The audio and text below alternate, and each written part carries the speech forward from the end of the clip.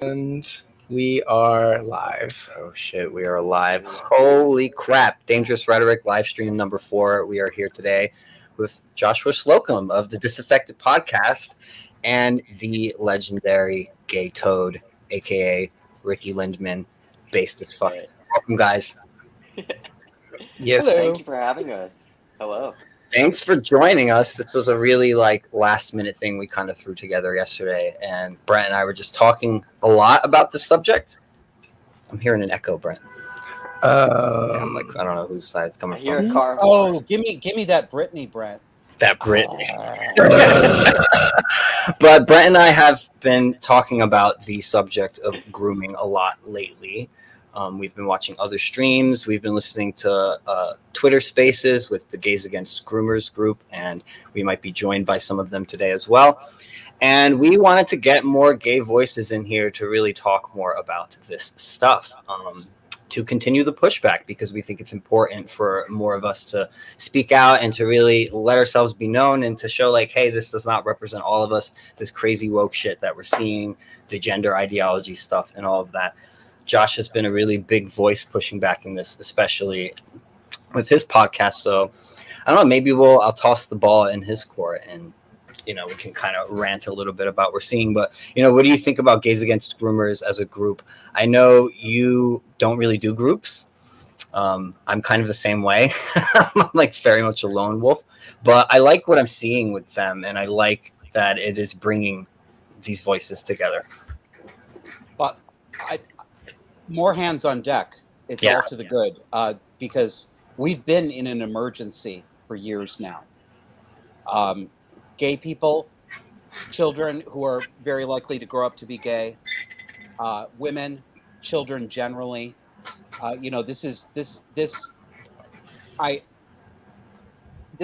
trans thing, which I talk about on my show so much as well, is to me the preeminent example. I don't see it as a cause. I see it as a symptom. I see it as a symptom of a deeper illness. And I think that deeper illness is a cultural rot.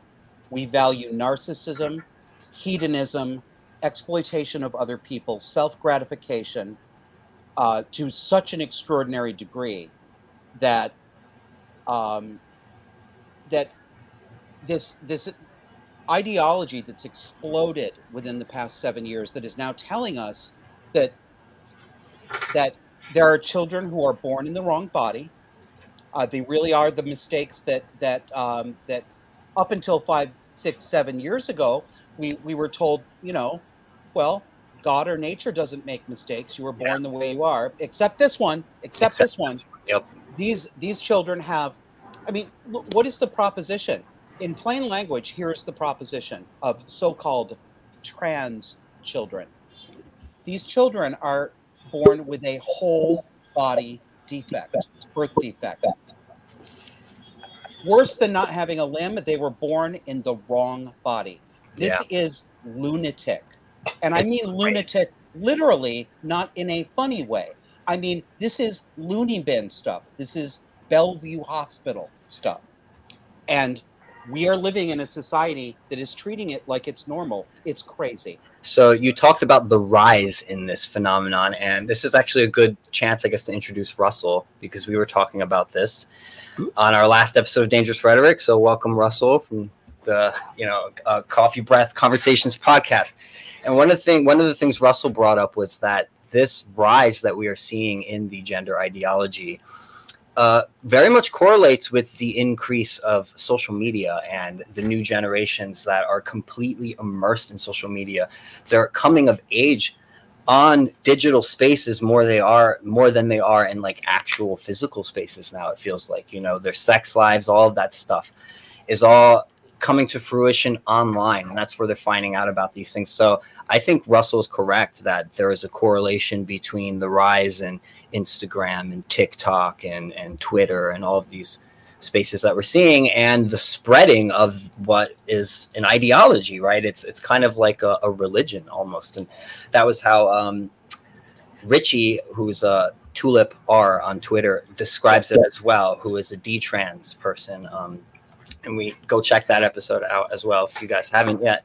But that's how he describes it. He describes it as like leaving a cult, leaving a religion, and they will cast you out if you change your mind at all and decide to not be trans anymore. You mean nothing to them. A lot of these people, the radicals, the ideologues. So why don't we bounce it down? Let me hear Toad. Give us your little. How did you come into this, Toad? What inspired you to start your shit posting mania on Twitter? And that goes back to the COVID shit, right?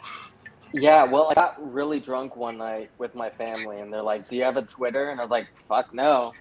And then, like, make one. I was like, okay. And I wanted to be Gay Frog after like Alex Jones, but that was already taken, and so I took Gay Toad. And from there, it just I don't know what I'm doing at all. I like making fun of the shit that's not funny. But I think to bounce off what's already been said, like in a larger picture of what's going on, big picture, I think every revolution needs a counter revolution, right? And I'll tie that back into the conversation. With the American Revolution, we had the writing of the Constitution, and that's what sort of stopped that revolution. You see where you don't have a counter revolution with like the revolution in France, they didn't really have one, and the madness continued. And I would draw a parallel to what happened back in the late 60s, 70s with the liberation movement, especially in the gay community. I think where it started was wonderful, and there was great footing and great purpose of why we needed to have that movement and that liberation. And I think what we're seeing right now is we really haven't had that counter revolution yet. The liberation movement of the 60s and 70s has now transcended into progressivism to where there is no line now. And I think what we're trying to decide right now and trying to defend is what that line is. And I think that's where we're seeing this pushback now with the counter-revolution. But I think these two gentlemen here will probably have a much more eloquent way of saying and what that is and how we approach that. I think you described the situation well, actually. But let's throw it, I guess, to Russell a bit, and I kind of want to go back to that point of social media and that correlation there. How do we deal with that? Because at the same time that it's spreading the ideology, right, it's also what's enabling us here to link up, right, and to push back against it. So it's like a two-way street, right? Well, I think what has happened here, and I apologize, I'm kind of sick right now, not the coof, so, but just social media enables people to get together, people to find their tribe, and that is a very good thing, but it also opens up a whole new can of worms, because whereas previously predators and people that were of ill intent sort of had to kind of find themselves in society and kind of feel people out and kind of skirt some very, very tedious lines to kind of find their people, so to speak. Now it's so available online for them to, I mean, Reddit was famous for years for our jailbait. That was very famous for years. 4chan, I mean, 4chan's been around forever, and I know that most of it's just shit posting, but they really did, 8chan and stuff like that. There really was some pretty bad actors on there, and they got away with it for a long time, and then they spread out into different areas, and now it's, I don't have the stats in front of me, but like for everything they take down on the internet, there's more being created all the time. Yeah. Then the other fact is you have youth now that are getting into the internet space, and they're saying, hey, I'm trying to live my life now, and these predators, they're like instantly attracted to that. Oh yeah, I'll be your friend, I'll take care of you. And it's I mean, it's not uncommon. I mean, what was it, To Catch a Predator? For years and years they were catching people, and it didn't matter what job. There was teachers, there was cops, there was military. They finally ended the show because it was a judge, and then the judge killed himself, and then they covered the whole thing up because it was a pretty big scandal that could have erupted out of that. But I mean, in Prince Albert, Saskatchewan, we had a group called You're Done Bud, and they were pretending to be like teenagers online, and people would show up and they just film them, live stream them, and their famous line was "You're done, bud," and and they were catching people left, right, and center with this, and it wasn't like they were saying that they were 18, 19, and then people started messaging like, "Oh, I'm actually 15" or something like that. They were very open about this whole, oh, this person is supposed to be underage, and they were getting hits just left, right, and center, and there was so much content, and then it turned dramatic, and there was police chases, and of course, like anything else, it kind of got a little out of control, and so they basically got told they had to shut it down. And I think one of the reasons is these vigilante groups, when they do these things, sometimes they're stepping into what's already ongoing police investigations. Huh. That's a good point. Yeah. I never quite thought of it that way, actually. Yeah. Maybe we should. Well, I wanted to touch a bit on that point you brought up first. So initially I brought up how the ideology is spreading amongst the youth now because of social media. But that point you brought up is really interesting, too, how the internet just in general made it easier through forums and message boards and things like that for weirdos, for creeps to congregate and get together and find each other and meet and form groups and that sort of thing. And that's a really interesting way to look at this too. Yeah, it's a big, it definitely gave them a whole way to connect. And as we're seeing on Twitter, it's like, Twitter's actively defending them and allowing them to get away with their shenanigans. Mm-hmm. Maybe we should do we want to give a quick little discussion about what is grooming? Do you actually want to define it for the audience? Yeah, well, there's a whole big argument going on right now politically over this word and whether or not it is an LGBTQ slur, which I think Merriam-Webster even just recently updated they just changed the definition, I think. It's crazy. To include it. Gross. Well, first of all, it's Orwellian. First of all, let's just start basic. So, grooming is the act of, in the context that we're discussing it, you're basically psychologically preparing a child for an experience that will damage them, that will hurt them, but be of benefit to, the predator. So, it could be like the sexual grooming of the child. Oftentimes, victims of financial crimes are groomed for the experience before they actually are taken advantage of. So it's kind of like this process of preparing the ground by a predator, by getting close to you, pretending to be your friend, gaining your trust. Maybe they're encouraging you to keep secrets. Separate you from the family. Separate you from the family, right? Isolate you, instill distrust in your circle, your network of people, which again in this case is the family, the parents. And these are all the things that we have seen happen now in classrooms all across America in the name of gay rights, in the name of people like us. And that's why, we wanted to have this little moment where we come together and be like, no. So I have this article pulled up basically from the Daily Caller. Let's see, I can share it right here. Share screen. This up, share, blah, blah. Here we go. So, and basically, you can see the headline, clinical steps to grooming kids match exactly how they're being taught in school.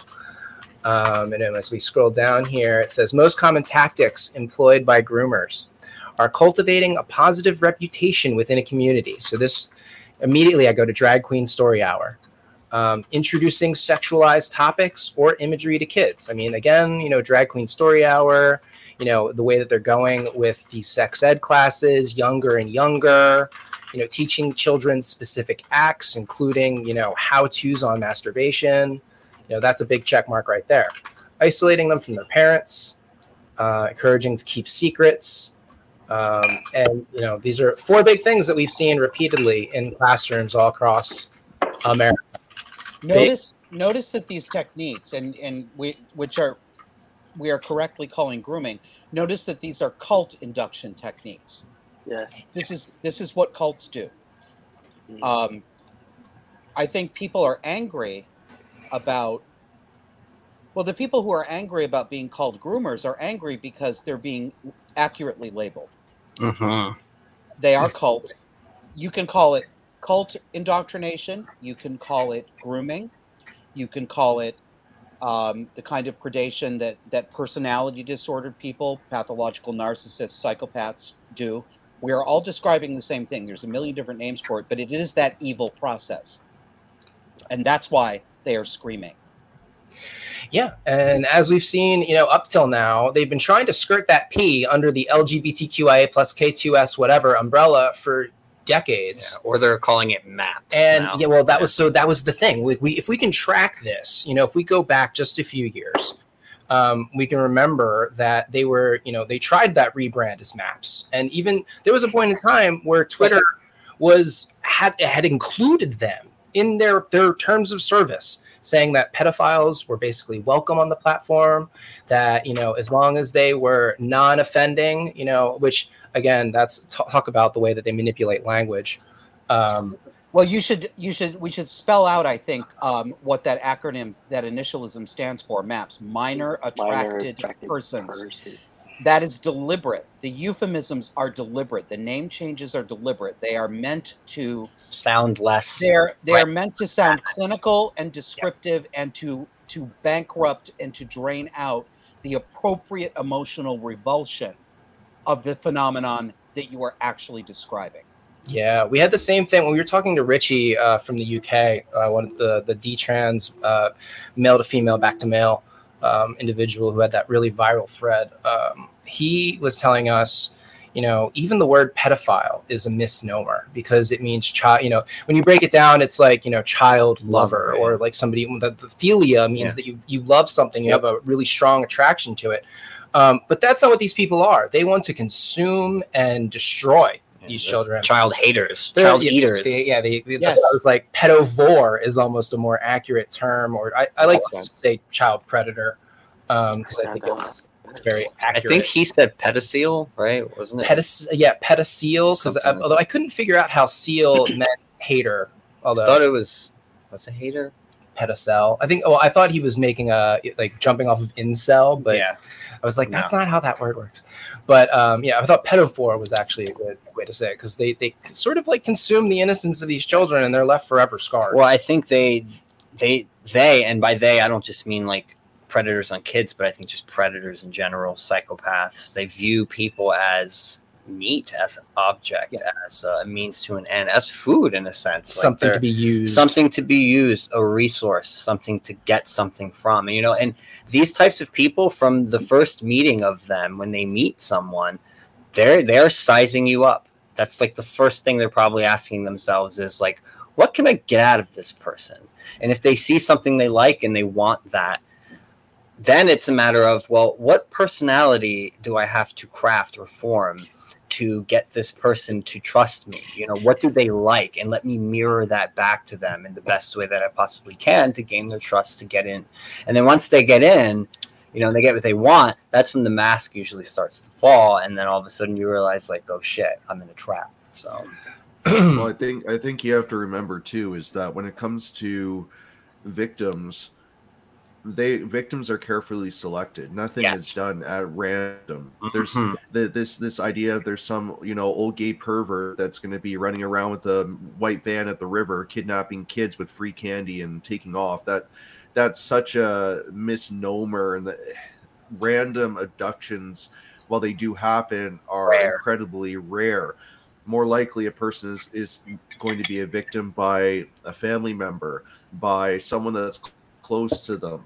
It's so rare for people to end up victimized at random. Now, that being said, if you're going on to, let's say, a hookup app, and you're engaging on a hookup app, well, you're increasing your risks right there. Just by using that type of service, you're increasing your risk. But overall, in general, and interesting statistics on this, if someone is the victim of rape or victim of someone that has psychopathic, sociopathic traits, they score high on the PCL-6 test, things like that, then they're actually more likely to be a victim again in the future. There's just something about when they're victimized that can lead to further victimization in the future. That's why I think you see a lot of young gay men that get groomed by these older gay men in the gay community, and they end up later on being a victim of sexual assault again and again and again, and it's a cycle that they don't seem to be able to get out of. So I was going to actually throw the ball to Josh on this subject because I feel like he would have a lot to say on this. But, what do you think it is that makes someone traumatized, Josh, continue to be attracted to the same type of situation and trauma, say in their relationships or their friendships and stuff after they maybe even left a previous traumatic situation, they end up in another one later. It's like, why is it that so many people who are traumatized don't seem to, I guess, learn? Mostly it's because they were traumatized as children in the home environment. They were they were abused and or neglected the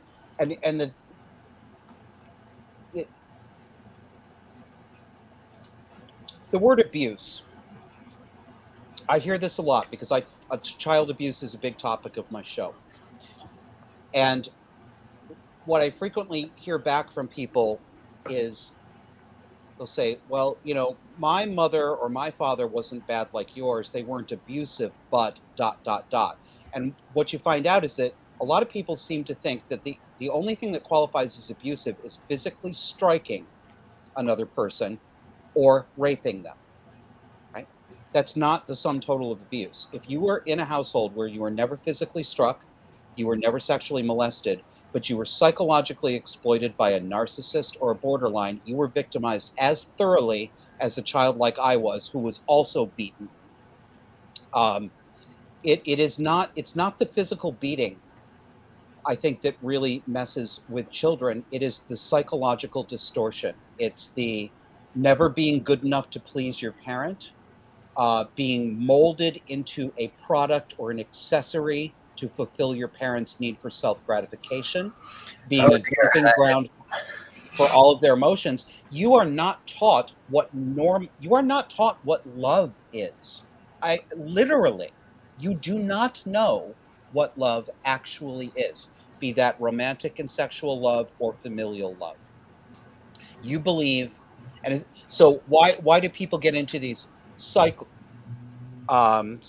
over and over again? There is a possibility that my circuit breaker is going to fry. If that happens, I'm sorry, I'll have to go deal with it. It's okay.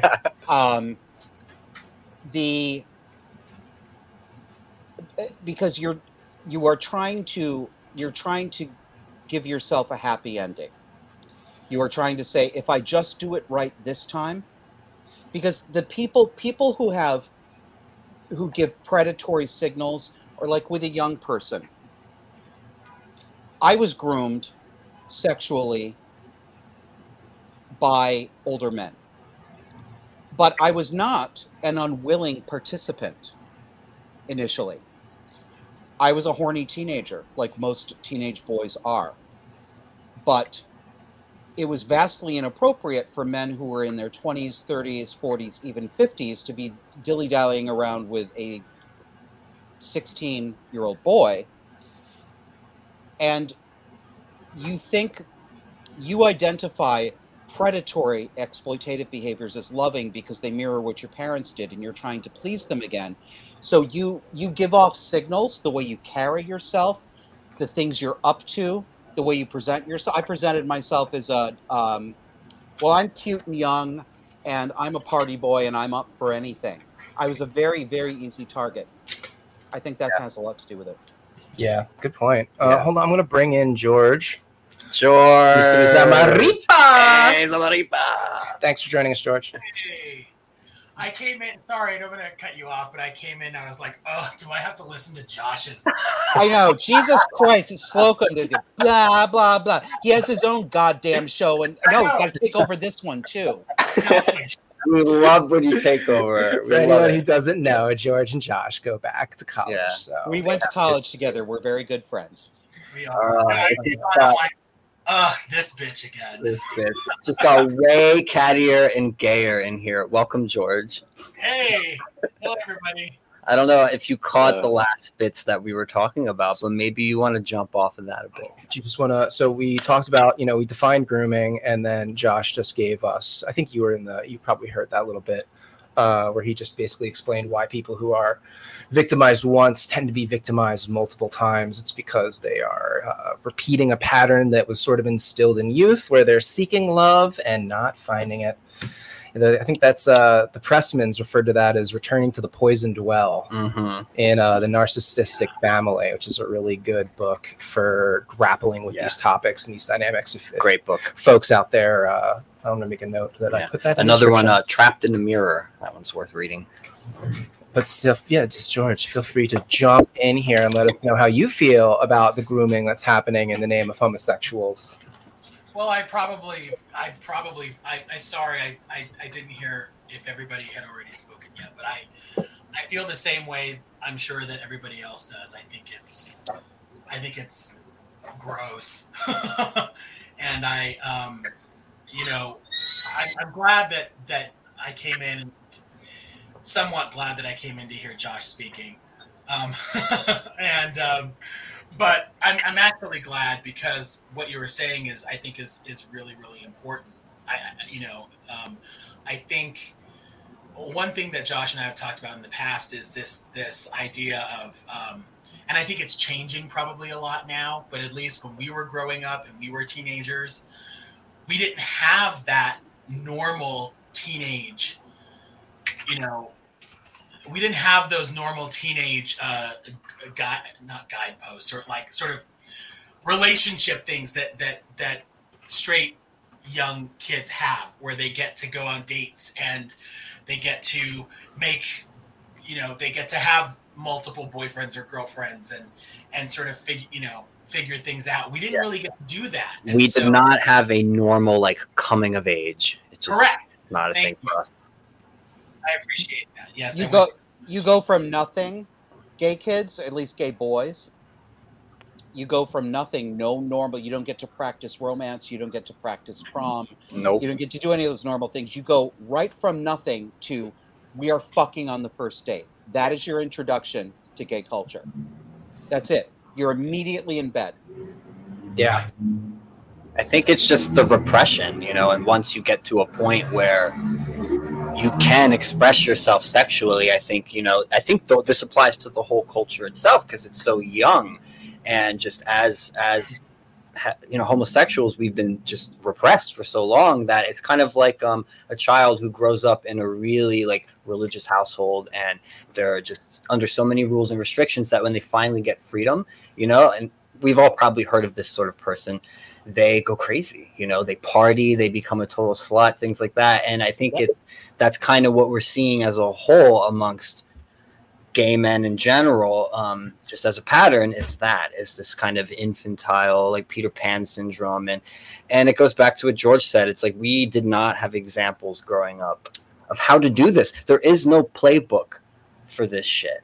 And especially when it comes to things now like gay marriage and that sort of thing, which is so new, like there's no playbook for how to be gay men, for how to have relationships, for all of that stuff. And we are very much playing the shit by ear. And there is a playbook, though, if you watch RuPaul's Drag Race or Queer Eye for the Straight Guy. That's how you do it, guys. Or if you watch Davey Wavy on YouTube.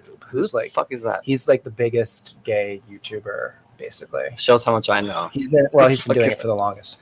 But the point is that there are these sort of like mainstream gay voices that are basically instructing the world on how to do gay, and they're being artificially propped up by money, and they're trying to push this whole idea of younger and younger. Like now they have the whole drag kids thing, which is one of the reasons I first started getting online and talking. Was the thing I noticed really early, before even the grooming in schools was a thing. We were grooming the populace with media, with culture. Yeah. And some can even argue this goes back into the 90s with Disney and their little sexualized subliminal messages. There's definitely a step-by-step aspect to this. But now we've gotten to the point where we're at this stage where overt grooming of children is now occurring in schools under the guise of sexual education and, gay rights. And it's supported by the administrations of these schools, which is largely a big point here, heterosexual women that are pushing this. All right. Bingo. All right. So Josh, maybe you want to riff on that a little bit. I know Gay Toad, you could riff on that, right? You hate women, right? We all know how much you hate women. I'm not gay because I like men. I'm gay because women are fucking insufferable, okay? But sorry, ladies who are listening. Daniel. I'm not sorry. Oh, God. No, but I mean, the point is that I think what the problem there is that women naturally have this tendency towards compassion, towards mothering. It's a natural instinct and it's healthy. But what we're seeing is that instinct is being hijacked and perverted by ideology, which is pushing this sort of pseudo compassion. It's like a caricature of compassion. It's a caricature of care, like the whole gender affirming care phrase. It's a caricature of the real thing because it's fucking evil.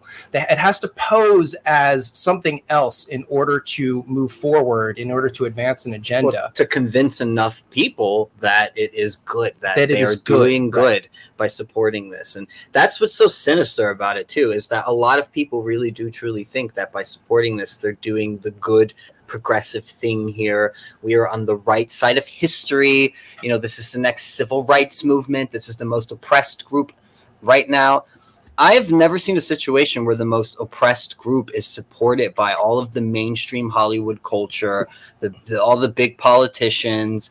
Every bank, every multinational corporation. I've never seen that. It's just, it doesn't make any goddamn sense. Well, it doesn't make any sense because it isn't real. It's not real. By definition, no group who is supported by every level of the political structure, every culture opinion-making institution, and every transnational corporation is not oppressed.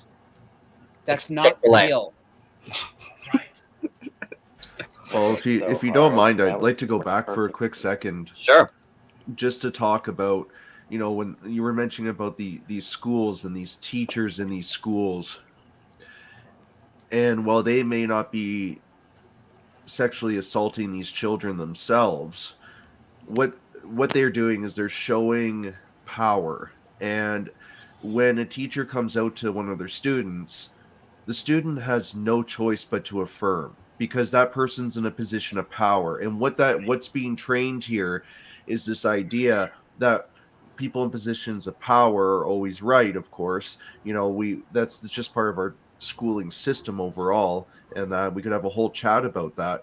But when these teachers come out and say, well, I'm lesbian, and you see all the kids clapping and that, well, they're doing that, maybe because they feel, oh, well, everyone else is clapping, this is supposed to be happy, so this is what I'm going to engage in, which is grooming in itself. They don't even know how to conceptualize it. I don't think they're mentally prepared to conceptualize any of it. And even as adults, are we? It's nuts, the whole thing, when you think about it. Well, yeah, of course it's Russell's right that they're showing power, and they're also, and I'm pretty sure you would agree, Russell, they're violating very basic, long-held boundaries, really serious boundary violations. You do not, as an adult, I don't care who you are. I don't care if you're the parent, the deacon, the minister, the teacher, the guidance counselor, the guy who runs the candy shop. As an adult, you do not discuss sexual things with children, and you do not put the image of yourself as a sexual being in children's minds. And I'm sorry, no, I'm not sorry, if that sounds prudish. It's not. But we are so far over the line. That is part. Yes, most of these teachers, my guess is, are not actually physically sexually molesting the children. That is not the problem.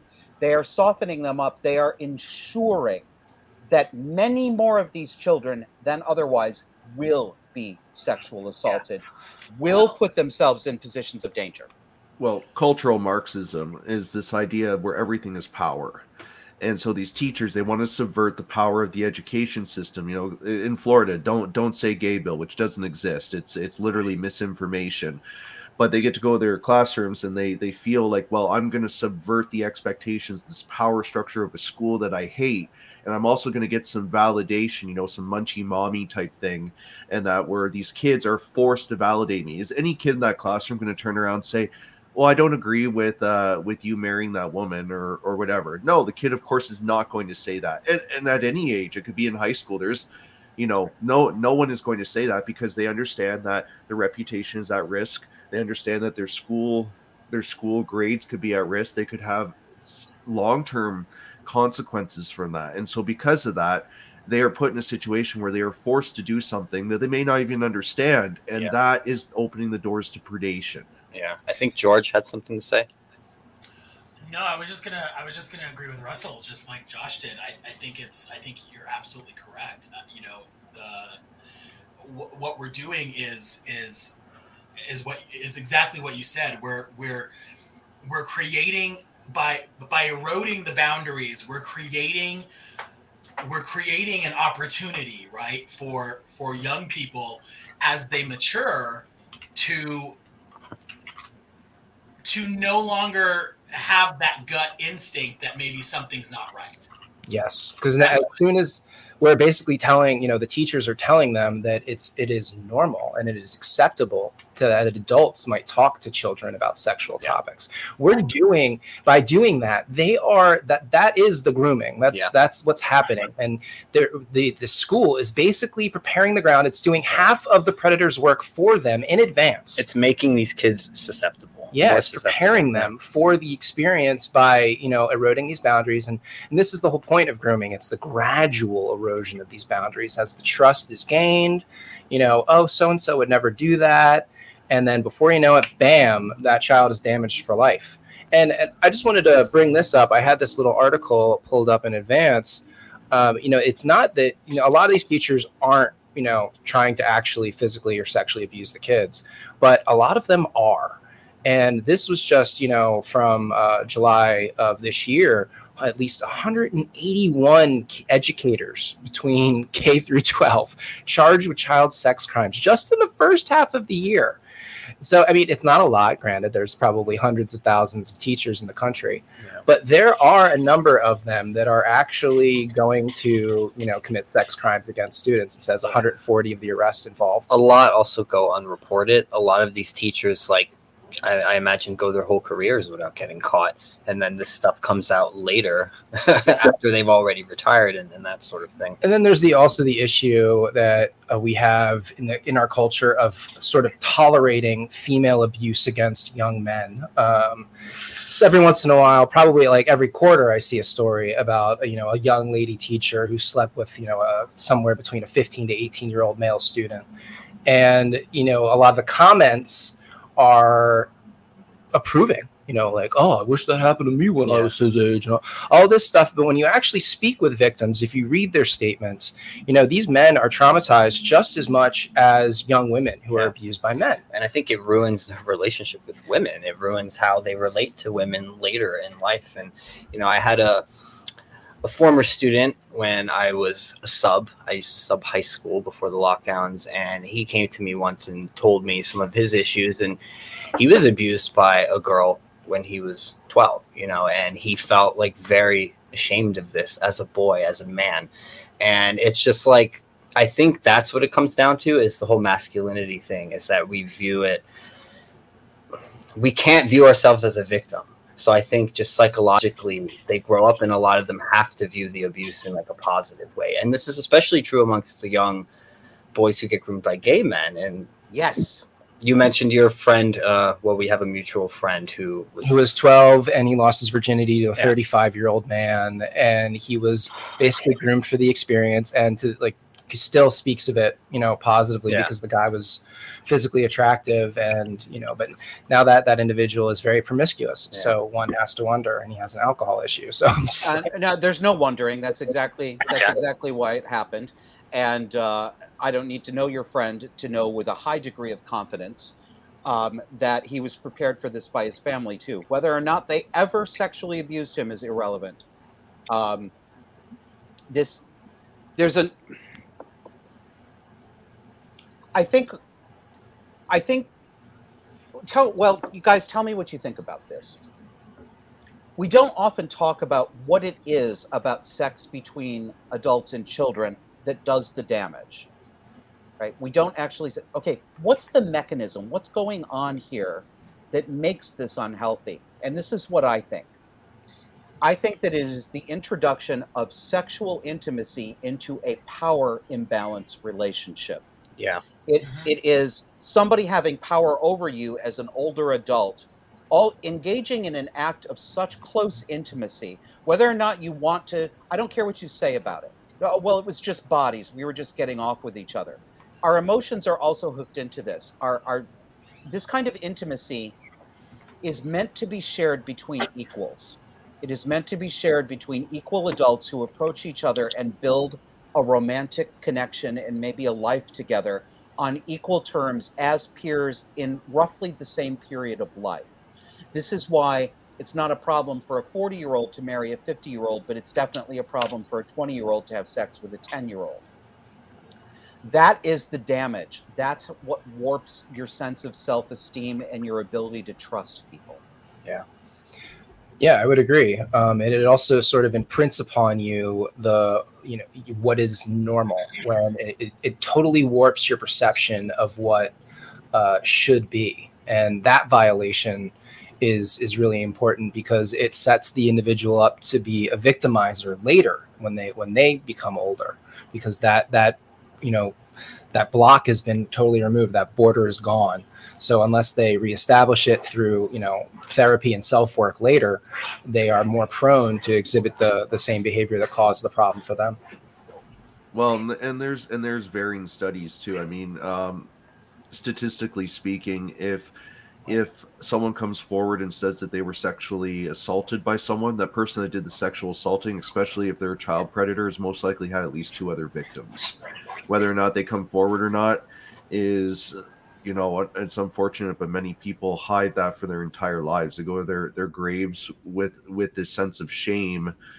And it's like I was on your show the other day, and I was talking about my personal story about a family member that was groomed and violently sexually assaulted when they were 8 years old until they were 13, and they finally told someone. And this happened over years. And we have to remember, this is a crime of power. The actual sexual act itself, there's plenty of sexual predators out there that are married and have kids, but they're out there sexually predating against little boys. And is that because they're closet homosexuals? Probably not. Most likely they feel, and it goes back to childhood and all that, they feel powerless.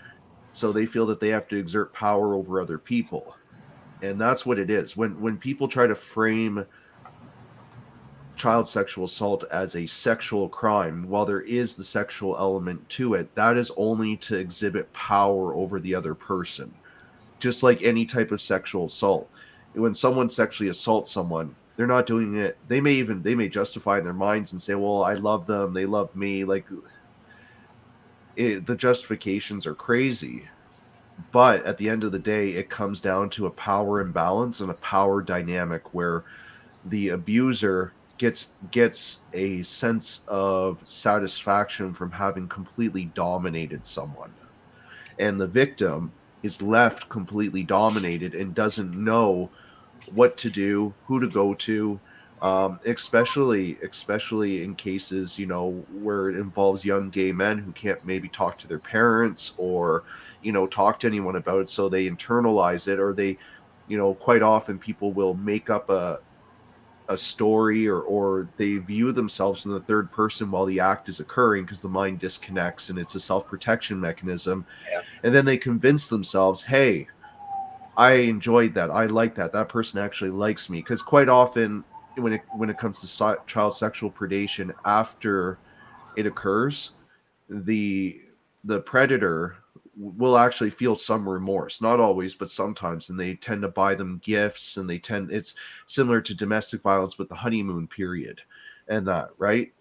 And it only further confuses the person. Yeah, it's a good way to do it. You sort of give them whiplash. You know, it's like 1 second you're bombarding them with love, the other second you're abusing them, and then you switch back and forth to keep them totally off kilter.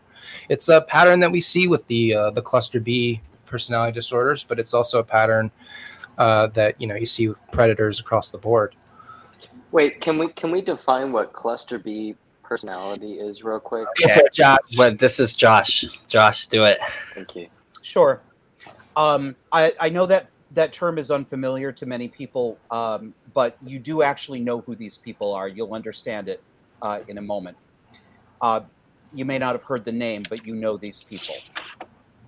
Personality disorders, there are many different kinds. I focus on those that are called cluster B. There are clusters A, B, and C. Cluster B is what are called the erratic and dramatic personality disorders. Personality disorders are long-standing, deeply entrenched psychiatric disturbances. They are not amenable to treatment the way often depression or anxiety can be, or even manic depression with the right medication. They are very refractory to treatment, meaning most people with a cluster B personality disorder are not going to be different. They're not going to recover. You're not going to love your borderline wife back to health for the most part. What they all share, even though only one of them has this label, what they all share is a fundamental narcissism and insecurity, self-centeredness. It may express itself in overt ways or covert ways. It may be slyly manipulative. It may be bombastic and over the top. It's when you see a Karen, when you see one of these women who are screaming at the help in the store and being completely unreasonable, you're looking at someone who almost certainly has a cluster B personality disorder. When you see,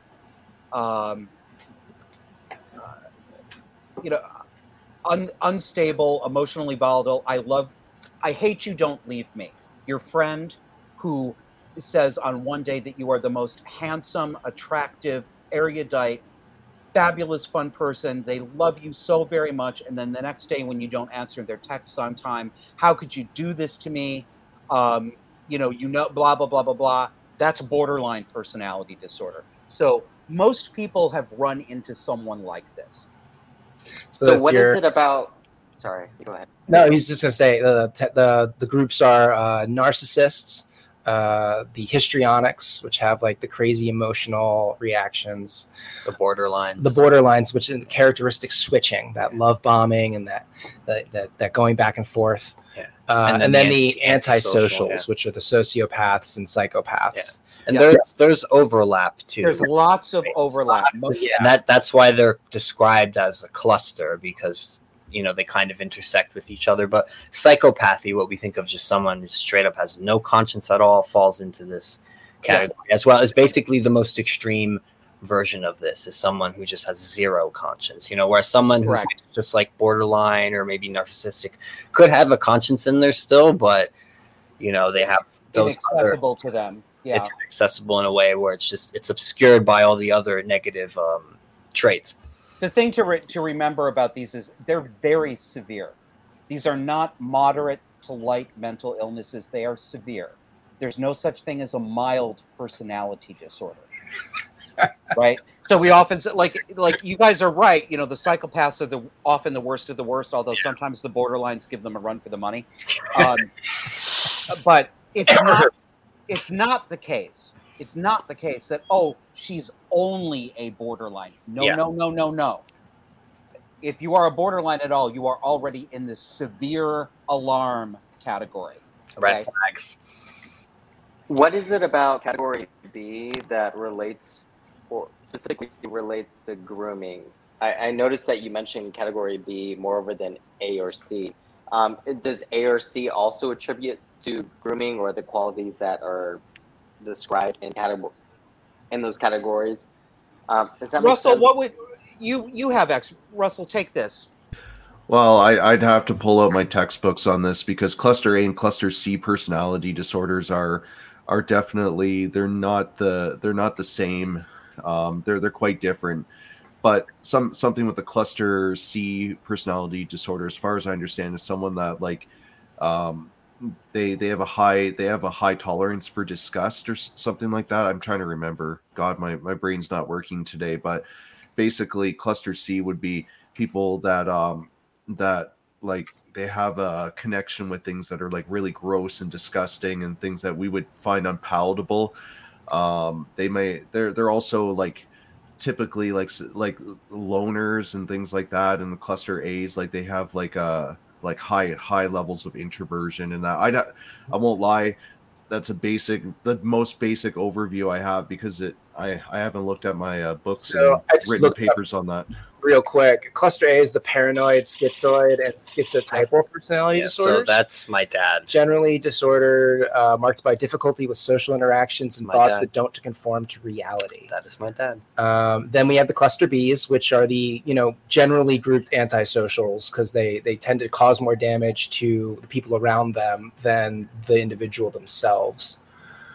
And then the cluster C are focused on anxiety and fear. They're the avoidant, dependent, and obsessive compulsive disorders. Kind of also my dad. He's like a mix Yeah. of C and A. You can get, all people are capable of some degree of exploitative behavior. Sure. You don't have to have a personality disorder to behave badly. Well, I think we're in like a narcissistic society as a whole now because of social media and all of that. So. The quick way, Ricky, to understand this, people are not going to like this, but sometimes you have to say it bluntly.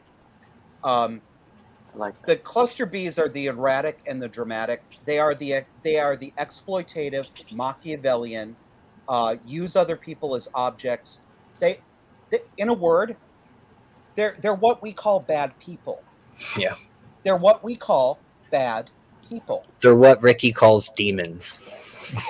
Right? Yeah. That's your demons. cluster Bs. And I'll leave some room in there. I will leave some room in there for the borderlines who are more pure borderline and don't have a lot of narcissistic bleed over.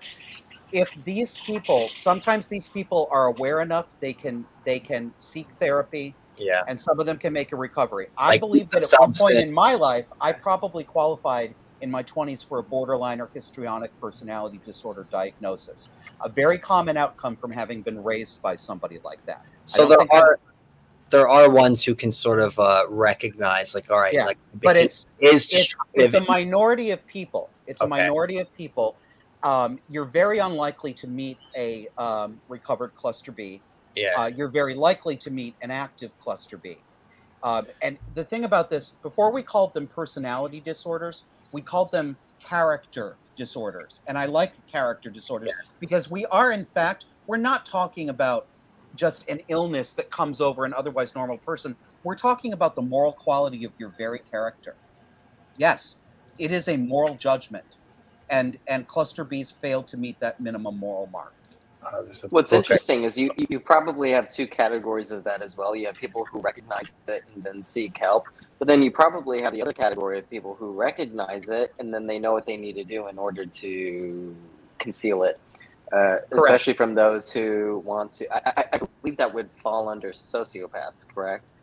It could be any of them, actually. The problem with personality disorders, a little psych lingo may help, actually. They are called ego syntonic as compared to ego dystonic. What does that mean? It means that they experience their behavior and their emotions as normal. Most of them do not recognize that anything at all is wrong with them. Yeah. They think they are the ones that are right. It is compatible with their ego, right? Whereas an ego dystonic psychiatric state might be something like depression, excessive anxiety, hallucinations, where you know something's wrong with you. You are suffering, you are in pain, and you know that it's in your mind.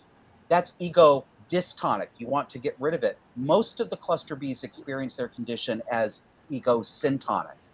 That's why it's such a bear. So the extreme version of that too, and looking at the like full-blown psychopath types, and I mean the ones who have just no conscience like at all, I think some of them get to a point where not only do they view nothing wrong with them, like they're fine, they view themselves as actually better, superior. Yes. You're too weak with your petty little emotions. You can't do what needs to be done to obtain power and control like I can. You know, you're held back by those little emotions. They're a weakness, and they view themselves as more powerful, as stronger for not having that. And I think there are ones who get to that point where they cognitively recognize that distinct difference between there are many of them. people. Many They know they psychopaths. have to They're all mirror in and DC. yeah, they're all in DC. They have to play act the Yes, emotions quite literally. back, and they understand that it's a game that they're playing, but those other people that they're mirroring and pretending to be like, they're better than them. That's how they view themselves. Yes, and they say, and this is why you find so much of the child predation and other kinds of predation among the cluster Bs. This type of psychopath, and there's a lot of them. It's not just a few, Daniel. I don't think. I think it's maybe even more than half of them are consciously aware of this, and they say, and therefore, you weak people with your emotions, you deserve my exploitation. You don't measure up. You have it coming. We've seen people who actually say things like that. Yeah, and this is also how predators view children, especially when they see, they have access to them in the schools. Well, they also look for easy prey, and I think Russell brought this up. I don't know if it was today or on our last episode, but they aren't going to look for someone who's easy to go for. They're going to look for someone who is. I'm sorry, they're not going to look for someone who's difficult to go for. They're going to look for someone who is as easy as possible for them to target, to isolate. Right? They might even look for someone who's already isolated from their family, because it's much easier to already get them on their side.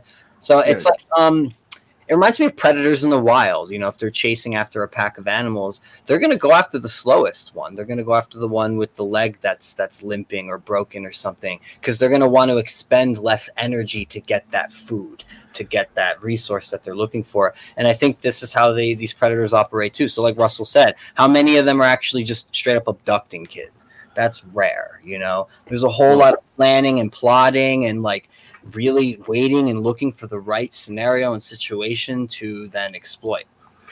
Well, there are some noted different circumstances. For example, people with low cognitive functioning are probably more likely just to try to grab someone off the street because they lack the ability. They're disordered thinking, disordered offenders, so they're more likely to do something like that.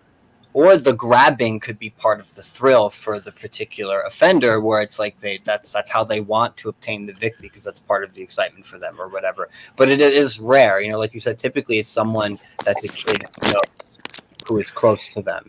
And, Well, just saying that, for example, like when I grew up in my household, like my mother had a lot of personality disorders and that, and I mean, I won't get into it, but it was pretty hellish overall, and that is what that predator focused on. That predator saw that and used that as an entry point to get into our lives and have access to his preferred victim type, and then commit the exploitation. And then afterwards, he went to prison for, I think it was 6 years. The Canadian justice system is a interesting, fickle thing. So he was out pretty quick. Spent most of his time minimum security because they like to keep the max and mediums for the gangbangers and that sort of stuff. So sex predators tend to have a pretty easy time in prison overall. And shot. Toad, tell us how you really... We're gonna have to cut the stream now, just like Tim Pool. No, I think that's fine. We're not monetized. We're not. He didn't say anything. You heard That's why I've been so quiet during this. I apologize. It's because Toad's right though. We have a shocking amount of tolerance for people who abuse and destroy the innocence of children. Yeah. Well, and it blows my mind. Like, why is raping a child a slap on the wrist compared to somebody who sells like drugs or anyone doing it to anyone, let alone just a child. But Ricky, you mentioned being quiet on here, and maybe you want to talk a little bit about your own experiences. I know you have a past of abuse of some sort. You don't. I thought you did. I thought you were like something happened to you. No, I don't want to talk about it. He doesn't want to talk about it. Shut the fuck up, Daniel. Well, I mean, not with my family. My family's wonderful. I've had abusive relationships in the past, and I'll leave it at that. But I guess, I mean, just what it does to a person. And if you can think about like what do just to an adult to be in a situation like that, imagine what it does to a child to be in a situation like that. It's like 10 times worse. Yeah, Well, then you blame yourself, you look inwards, you think, what am I doing wrong? What did I do wrong to deserve this? You know, it turns the strongest people into like the most, I don't want to say weakest, but I would say most vulnerable in a sense. Yeah, it's a violation. Yeah. It's a clear violation of boundaries that we should have, which is why we all want to come here and just be like, stop grooming children. I don't get it. It drives me such, like, I just get so mad. I have a couple of things pulled up from Libs of TikTok and a new thread from Christopher Rufo. If folks aren't familiar with Christopher Rufo, you should definitely look him up on Twitter. He is doing a lot of work exposing the depth of the indoctrination in school districts. He goes into these school districts, he looks up their publicly available documentation, and he just throws it out there, kind of like what Libs of TikTok is doing with liberal people on TikTok, but more specifically, you know, going into the schools and finding out like exactly, you know, what they're saying, how they're instructing their teaching staff and their administrative staff, and then blowing all that up online. He's got this new series from the San Diego Unified School District, where he's basically showing this series of what's it called, a little slideshow where they basically get rid of the male and female categories, that they are saying that this training is to facilitate the removal of heteronormativity, because, you know, heteronormativity is this idea that heterosexuality is normal, that monogamy is normal, which it is. It is. I'm like, because it is. And let's define normal here, because normal people, just means average, most common thing. Because when people Right. hear abnormal, they Right, so- associate negativity to this term when something is abnormal. We have an abnormal sexuality. So Yes. what they've Less common. what the commies are doing, basically, what the enemy is doing, is they're trying to set up this situation where what is normal is considered bad or evil, so that way they can come in here with their abnormal solution, which is good, which is it's interesting because it strikes me as this whole narcissistic reversal. It's this inversion of reality where evil is good and good is evil, and they flipped it so that it's really hard for people to tell. And the reason they target children is because children are naive. They don't know any better.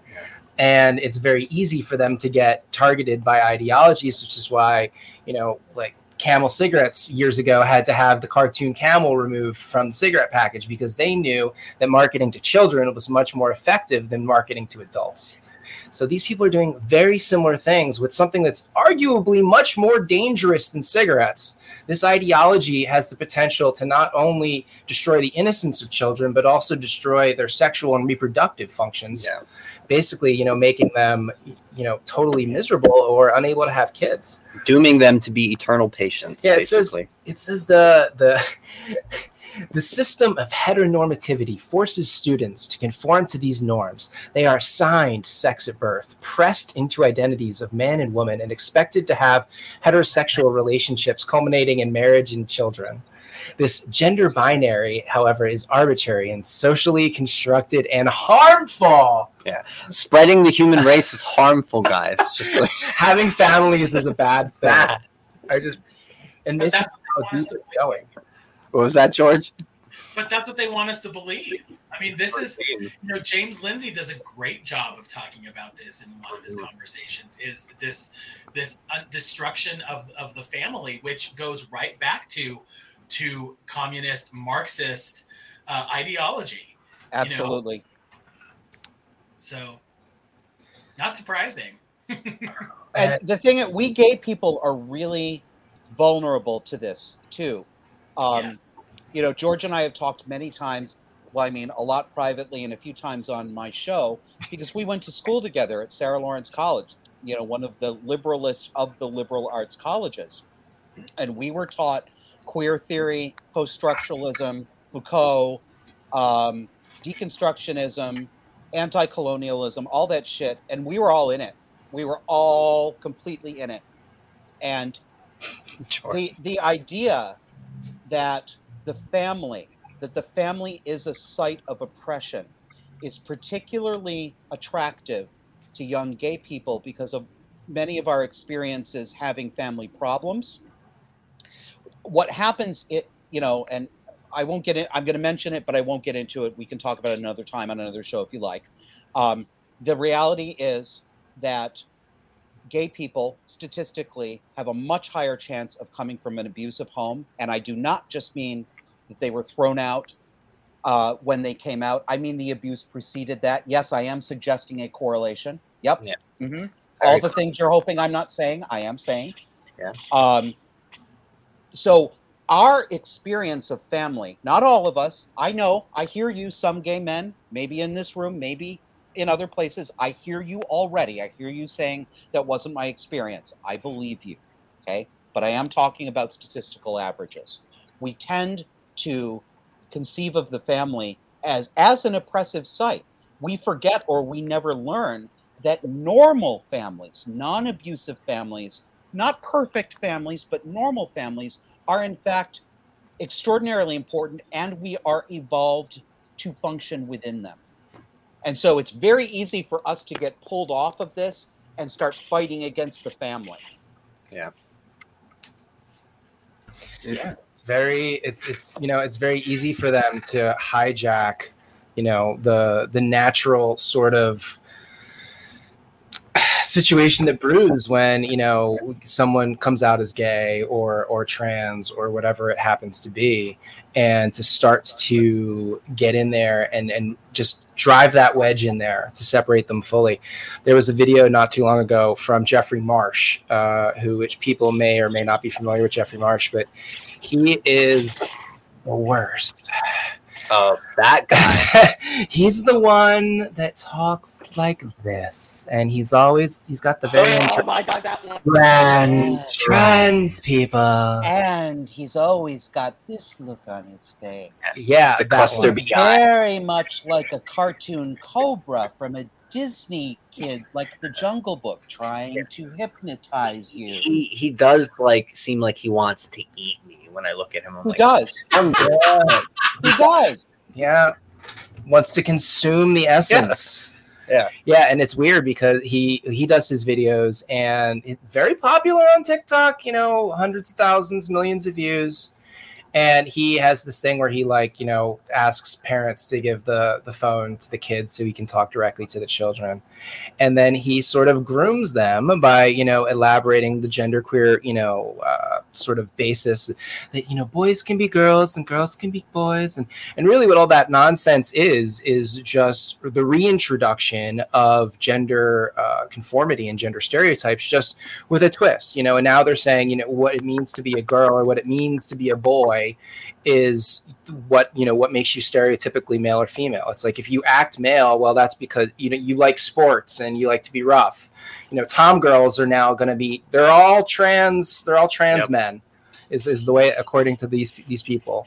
So it's total BS, and it blows my mind that it's had to get to this point now where we're seeing these videos from libs of TikTok where they're showing children at drag performances where the TTs are out bouncing around. Even if they're fake, still not appropriate. No, it's definitely not appropriate. I have one video pulled up here. Let me see if I can grab it. You gonna play it for us? Yeah, I can play it. Are we allowed to play this? Yeah, we can. These are libs of TikTok stuff. Okay. So this should be fine. All right. This was, family drag show in Palm Springs, California. You can see it. They're basically just encouraging the child to get up there. This man walking up the cane. This old guy with the cane. Throwing dollars at the child. This is stripper. That's Herbert from Family Guy. Yeah, I was about to say that. The old guy from Family Guy. I got a whole face full of popsicles. But again, is this conflation of what is acceptable? They're introducing the drag, bringing the child up on stage, throwing money at the child. Yeah. All of this, I find, it's like telling the child, so wrong. You should do this too. This is it's stripper culture. It is.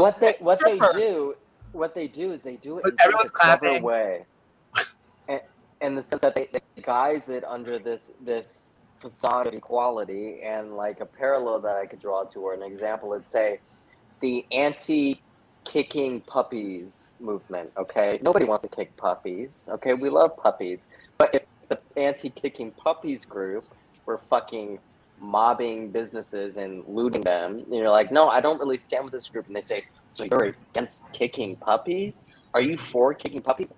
They're so clever in the way that they word these groups, or how they disguise them as, especially with a group like this. It's the grooming of children, but then they guise it under gay liberation.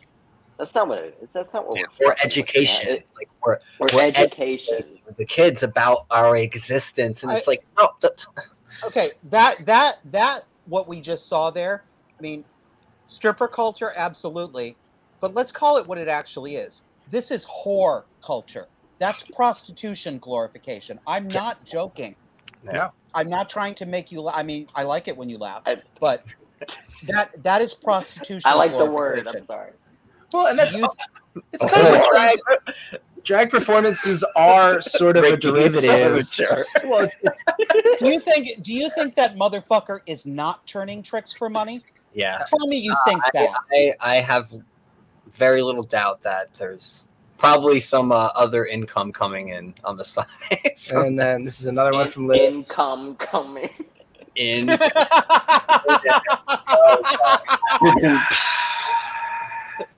But again, this one's harder to see. But Ricky, behave. The kid basically gets up on the table, and she's encouraging him to dance, wave his arms around. She's giving him money. No.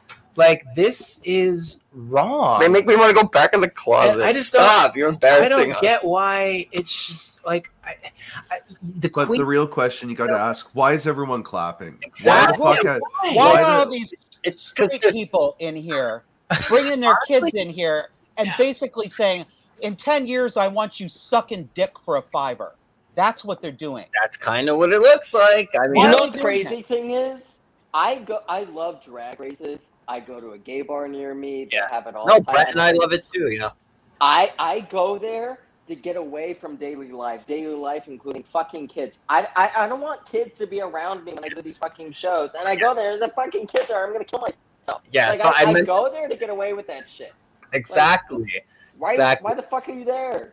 It's not for if children. I go there and there's a fucking kid there, I'm gonna be, oh my god. Well, remember Desmond is amazing, and the what was it, the ketamine one where the kid made the motion that they were doing a line of ketamine or something like that. That was on the YouTube channel of convicted murderer Michael Alig, who chopped a body up and threw it into the Hudson.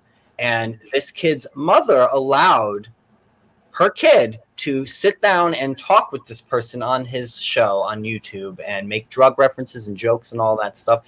Why does that woman even still have that child? Why is that woman not in prison? Exactly. It's because the New York CPS had cleared her and her husband of any wrongdoing after a thorough investigation. At least that's their official line. Well, I want to touch back on the point that Ricky made about drag shows. And it's like, look, the point of drag shows is it's supposed to be bawdy, it's supposed to be lewd, it's supposed to be shocking and all of that stuff. That's the point. When you go to an event like this, that's what you're going expecting to see.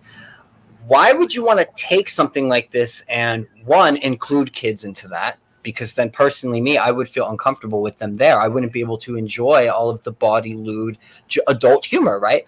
Or why would you want to take an event like that and then try to like water it down and make it more family friendly, which would then just be a boring ass drag show and defeats the whole point of having a drag show to begin with.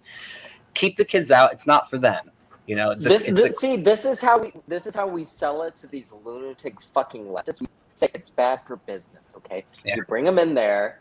Your show's going to be watered down. No one's going to watch that shit. Just leave them out, okay? But they're not. They're not watering them down, though. They're not. That's true. And they're presenting it as if they are. Maybe they are where you go. I mean, I think they're watering them down a bit, but clearly not enough. Because look at the shit we're seeing, coming online. Too much. And some of this stuff, George. I mean, George, if you disagree with me, if you think I've got this wrong, you please say so. But it seems to me drag has always been bawny, and had an element of the burlesque to it, but it didn't used to be this consistently filthy.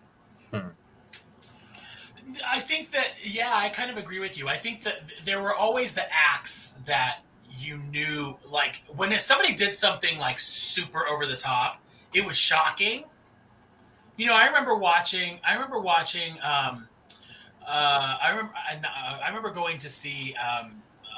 Was it Wigstock back in the '90s when I was in New York City, and you know, you would see every type of drag. You would see, you know, it's campy stuff, which was always my favorite. You know, funny, you know, lip synca, kind of silly, Yeah. really funny kind of stuff. But then you'd see things where it was like, you know, I remember there's one where it's like somebody's up there, like, you know, doing, and then all of a sudden they gave live birth on stage. And it was ridiculous. Yeah. And it's stupid. It is. It's stupid. It's supposed to You be. know, because it's supposed to be, but like you were shocked because you're like, you weren't expecting that, or you know, whatever. So there's some interesting comparisons. People were talking about this style called panto, which is more specific to the theater, which again, George, you might have more experience with being of the theater. But I thought this was interesting because people were trying to say, oh, drag is just like panto. It's the same thing. And somebody was like, oh, well, let's do some compare and contrast. So I thought we'd go through here. This is funny. This is panto right here. You can see very almost wholesome. Yeah, I've seen stuff. I love this look. I think this is funny. It's a British sort of sensibility. It's funny, right? Yeah, It's but very look, cartoony. they're more covered up. It's not not sexualized. sexual. It's more, I don't know, just bubble gum. Yeah, like you said. Like and yes, cartoony. that is a man under there. Well, it's campy. It's camp, yes. Yeah. And then we go to drag, which is, look at that. Yeah. You're telling me that's the same as what we were just looking at. She got them titties hanging out and cock hanging like a motherfucker. That shit nasty as hell. and you're Walking right. with You know, a she's 3-year-old. turning tricks, you know, on the weekend. Like this is prostitution culture. This is whore On culture. the weekend, she eats cock for breakfast on Mondays. This event I mean, to go same, turn a but- trick. Like, But I guess I got to ask though, like, you know, as members of the gay community, when are we going to really call it out? Like, I know we called out on social media, but like, I look at Alex Stein. He went to that one drag show and he like followed that drag queen out and was telling her like, "Why are you doing this? Why are you doing this near kids?" And that one thing I want to say really quick too. If you want to hire an entertainer for your kid's birthday party or something, hire a fucking clown. And that, all right?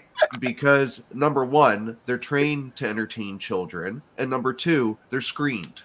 All right. Still kind of creepy, but Unless they're John Wayne Gacy.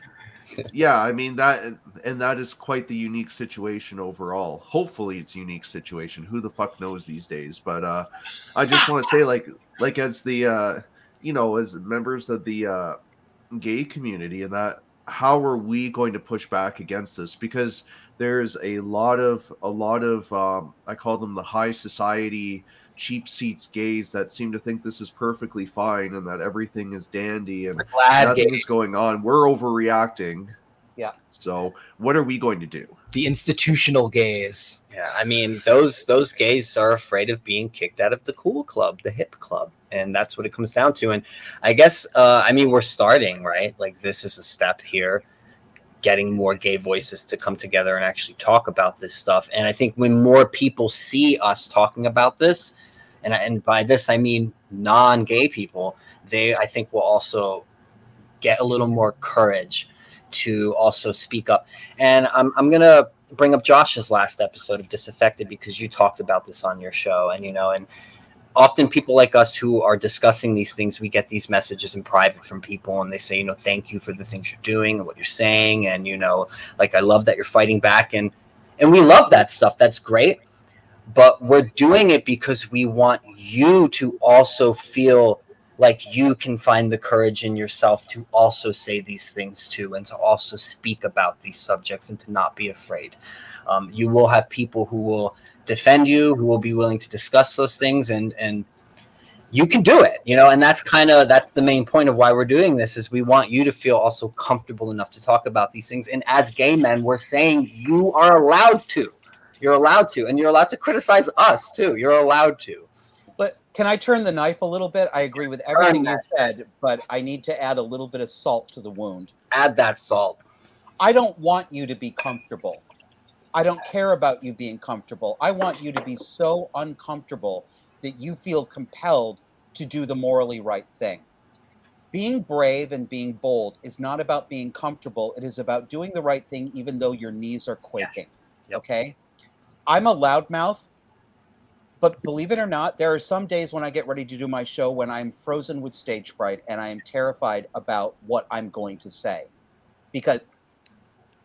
Because I know what the reaction is going to be, but I do it anyway. This isn't going to be easy. You can't wait until you feel comfortable. You can't. Yeah. I would say we're out of time now. You got it. You got to do it now. I don't mean the show. As a society, there's no more time to just wait around. Yeah. No, I figured we'd move on to discuss potential actions and solutions once we were finished lamenting all of this disgusting. Oh my God, Brent. I have to share this one up. I have to share this one. This one shocked me earlier this too. One, I was just like, wow, really bad. But this is also from a pride parade on the street too. I think this is in Europe though. Probably. So just steel yourselves, ladies and gentlemen. Yeah, trigger warnings.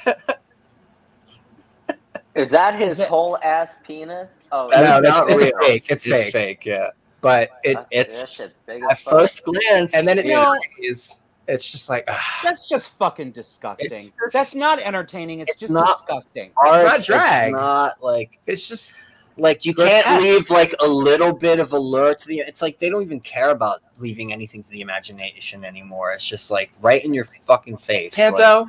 Drag. Yeah, and how many kids were in that audience too? This one, she actually like realized, oh, there's a child here. Oh my, maybe I shouldn't have my tatas out. Yeah. Oh wait, let me go over here and take your money.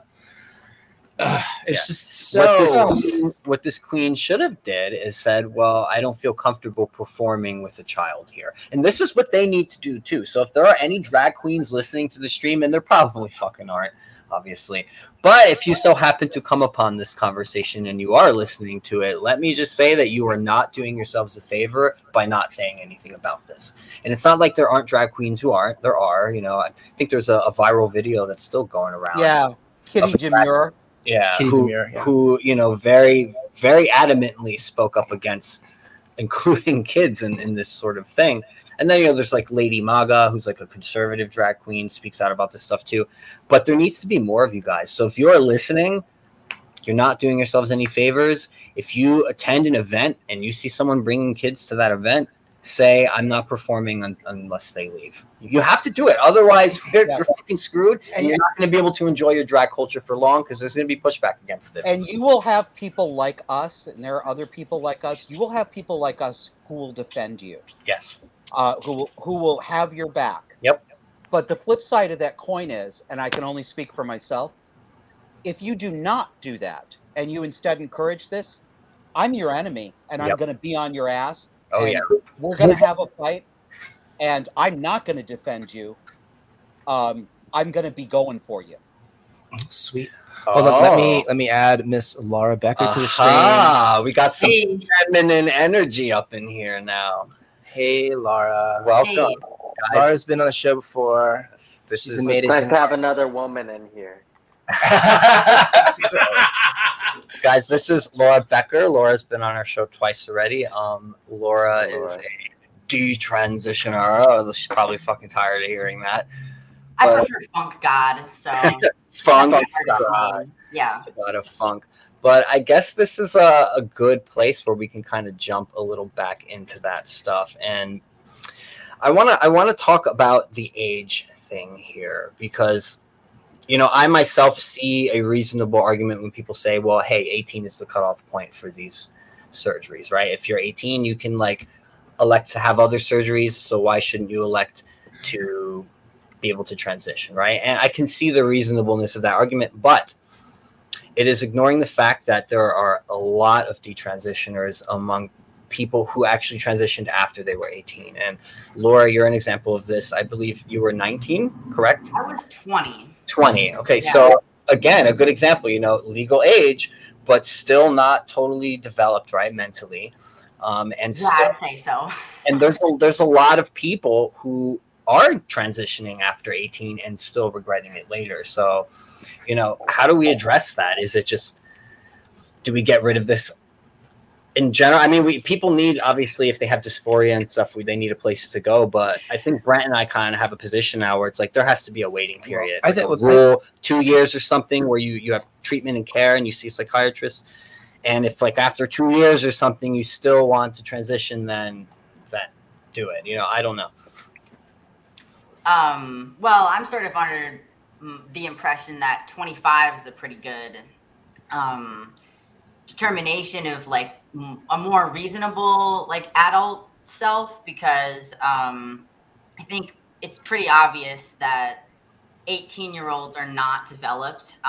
They can't get auto insurance, or like extremely expensive. They can't rent in certain things. There's a lot of different legal things that they're not allowed to do. They can't drink. Yeah. So at the very least, I'd say like 21. But I'm more of like in the evolutionary developmental psych sort of camp. That's like 25 seems pretty good. My brain just leveled the fuck up when I was 25, which was only 6 months ago. It sort of started kicking off when I was 24, but like it's just amazing how it just like, oh, I now have long-term planning. I can like really understand like long-term consequences of my actions. Which is when I was 20. I mean, I was probably developmentally like God knows how young from the different, the PTSD and stuff. So I agree that there should be to be over 18, but I also think a waiting period, that's what used to happen in the original days of the old trannies. They used to have to do a real life experience, Yeah. Watchful waiting was the approach. Well, that was for children, but she's talking about how for adults they had it was like 2 years, I believe, was the standard time period. Yeah, they were. have to live in your acquired gender as a lady. Yeah, exactly. Yeah. Which means you have to walk to work very breastfully. Very breastfully. Just real quick, we could say goodbye to Russell. He had to dip out. Oh, Russell. Bye, Russell. Later, Russell. Thanks for joining us, man. We appreciate it. Russell. Yes, guys, go check out our last formal Dangerous Rhetoric episode with Russell. It was very good. If you want to learn more about his tragic family history and stuff, and we had an in-depth discussion about this subject of grooming that we were talking about today. So go check that out. But yeah, what have you guys been talking about? So we've mainly been talking about the issue of grooming, and I guess how that relates to abuse in general, not just the trans issues, but also that. We started with grooming. We defined it basically as preparing sort of the child for a bad experience that the predator obviously seeks, and then you're preparing the ground. And then we basically sort of showed how the current educational environment, with the introduction of things like masturbation to kindergartners or gender ideology, neopronouns, picking your name, that kind of stuff to very young kids, is sort of doing like half the work of the predator for them by blurring the boundaries between what is supposed to be acceptable normal adult behavior, where adults are not supposed to talk to children about sex or sexual topics, or even introduce themselves as a sexual being to children, which is what a lot of this teachers coming out the kids thing is. They're not supposed to do that, and so when they blur those lines, they are basically preparing a lot of those kids to be abused down the line by having those natural borders erased, and it's damaging and preparing them for it's basically setting them up to be picked up by a predator later on in life. Not that all of them will be, but it makes their job easier. So that's kind of, and then we went through just some a little examples of some very inappropriate drag shows with performances kids there and with children, not appropriate stuff happening in front of kids' eyes. But yeah. Actually, I have a question that I want to throw out, kind of to go back to teachers and things like this going on in school. Does it not strike anybody else as completely bizarre that we have quote unquote adults looking to children for affirmation? Yeah. Is that not the weirdest thing to anybody? It is weird. Our friend Matt just put a video. Narcissistic damage. It's basically like what the narcissistic parent will do to the children. It's weird, and we should call it weird.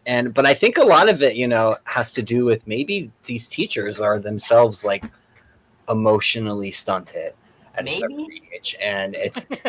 I know, not maybe.